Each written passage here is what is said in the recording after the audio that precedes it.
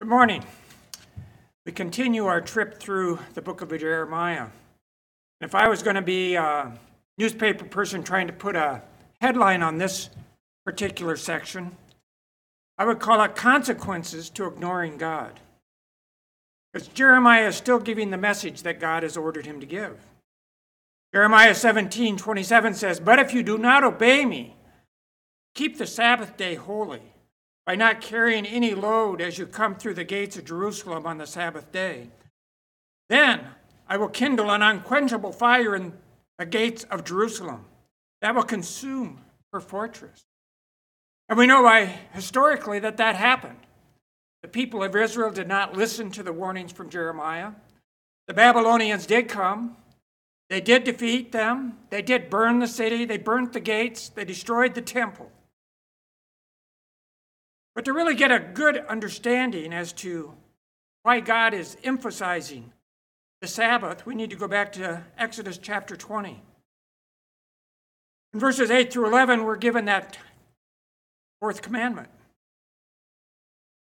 And the Sabbath day was set aside by God to rest. And God recognized the need we humans have to have that unhurried time of worship and rest each week. And just as one of the commentators that I looked at said, to observe a regular time of rest and worship in our fast-paced world demonstrates how important God is to us. It refreshes our soul. And of course, we have the example of God himself, the Creator, who rested on the seventh day. And obviously not because God needed any rest, but we as humans needed to have a model and an example to look at. So when we look at the Sabbath, going back to the Jewish tradition, it began on sunset on Friday to sunset on Saturday.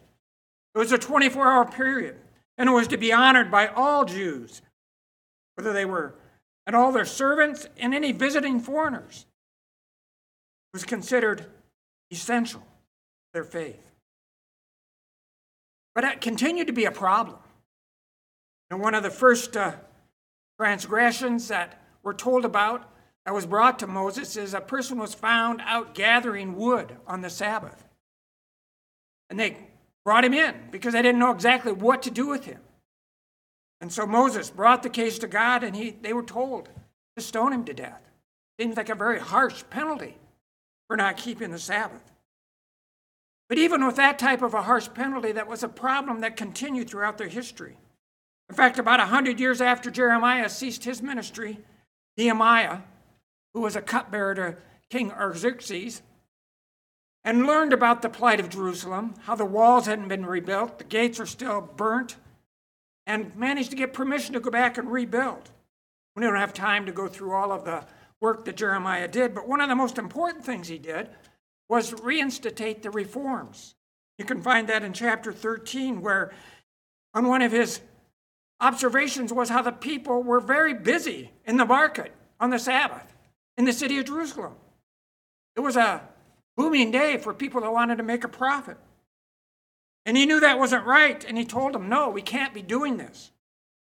And basically, he commanded the merchants not to come in and ordered the soldiers to keep the gates closed. But even then, some of the merchants would come and camp outside the gates, and Nehemiah warned them that he was going to lay hands on them if they continued to do this. He didn't want to risk people just ignoring the Sabbath. So when we look at the message of Jeremiah, it's really a call to repent and to change and to put God first. That's a call that we hear today and need to hear today. And Jesus makes that same call. In Matthew chapter 22, verses 37 through 40, he's asked about what the greatest commandment is, and he tells them that the first and the greatest commandment is to love the Lord your God with all your heart, with all your mind, with all your soul. And that the second is like it, to love your neighbor as yourself. And then he goes on to say that all the law and the prophets hang on those two commandments. So when we consider the words of Jesus, we can see how Jeremiah's story is really our story. That constant battle to have the right priorities. In a book called The Rest of God, written by Mark Buchanan, he has this to say about the Sabbath. He says the Sabbath is both a day and an attitude to nurture. And then in the introduction of his book, he states this: I hope to convince you that the Sabbath in the long run is essential to your well-being as food and water.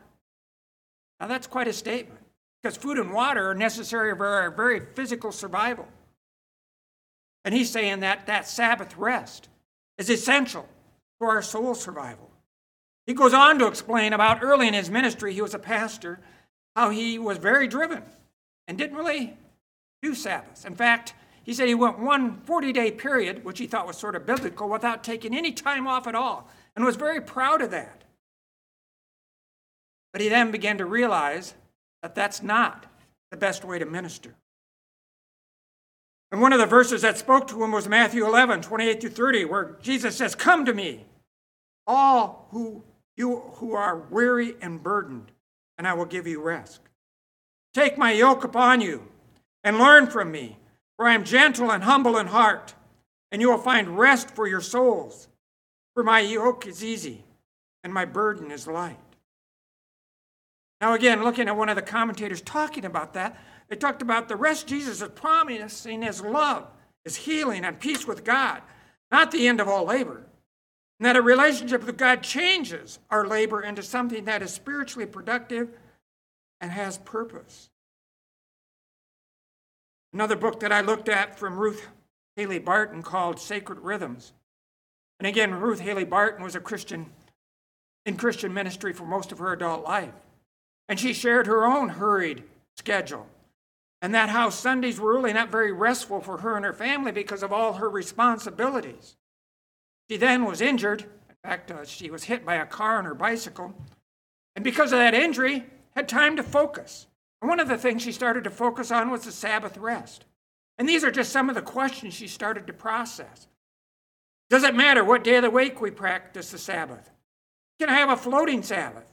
Fitting it in wherever I can in a given week. Did Jesus teach Sabbath keeping as a practice for New Testament Christians? Does the Sabbath have to be a full day, or can it just be an afternoon or an evening? Can I shop or mow the lawn on the Sabbath? How do I know what I should or should not do on the Sabbath? These are all the types of questions that she is rolling through and addresses in her book. And so as we're looking at those questions, I think it's good to look at what Jesus had to say. Because Jesus was not legalistic like the religious leaders, but he definitely honored the Sabbath. And one of the reasons why the religious leaders hated him and wanted to kill him is because what he did on the Sabbath. He broke with their traditions. One of the incidents recorded in Matthew chapter 12, verses 1 through 8, talks about a man with a shriveled hand who's in the temple, or the synagogue, I should say, not the temple. And he uses this as an opportunity. And he points out to the people, what does God really desire in the Sabbath? And he quotes from Hosea 6:6, and he desires mercy and not sacrifice. And then he points out in verse 8 of chapter 12 that he's the Lord even of the Sabbath. And of course that makes sense because he's the creator of the Sabbath itself. So he then tells the man with the shriveled hand to get in a place where everybody can see him and then to stretch out his hand. After he asked the crowd, of course, is it lawful to do good on the Sabbath? And he heals the man. And the leaders hated him for that. Another occasion is recorded in Mark chapter 2 where his disciples, they're going through the grain fields and the disciples are eating grain. And that was permissible. As you went through the fields, you couldn't just harvest a whole bunch, but it was in that culture it was permissible just to pluck some of the heads of grains and eat them if you were hungry. And of course this was noticed because Jesus always had people following him, and some of the people following him always wanted to point out what he was doing wrong.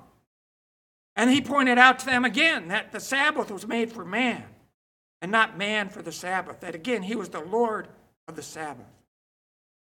Again, in Mark chapter 3, the same incident's recorded about him asking them a question, is it okay to do good or evil, to save life or kill, before he heals this man and has him stretch out his hand. And in Luke 6:9, he says the same thing. Should we do good or do evil on the Sabbath? Save life or destroy it? Nobody would answer his questions. So he would heal on the Sabbath to point them out what the Sabbath was really about. Then in Luke chapter 13, there's recorded this incident of a woman who was crippled for 18 years. And Jesus heals her. And again, the leaders are upset, and they basically are telling people, come on a different day to be healed. Don't be coming here on the Sabbath to be healed. And Jesus humiliates them by saying, hey, you untie your animals for water and lead them out. And here is a woman who's been bound by Satan for 18 years. How could it be wrong to set her free on the Sabbath? And of course, they had no answer for that. Chapter 14, again, he's asking them, is it lawful to heal on the Sabbath? And points out they would pull an animal out of the pit. And humans, of course, are so much more important than animals.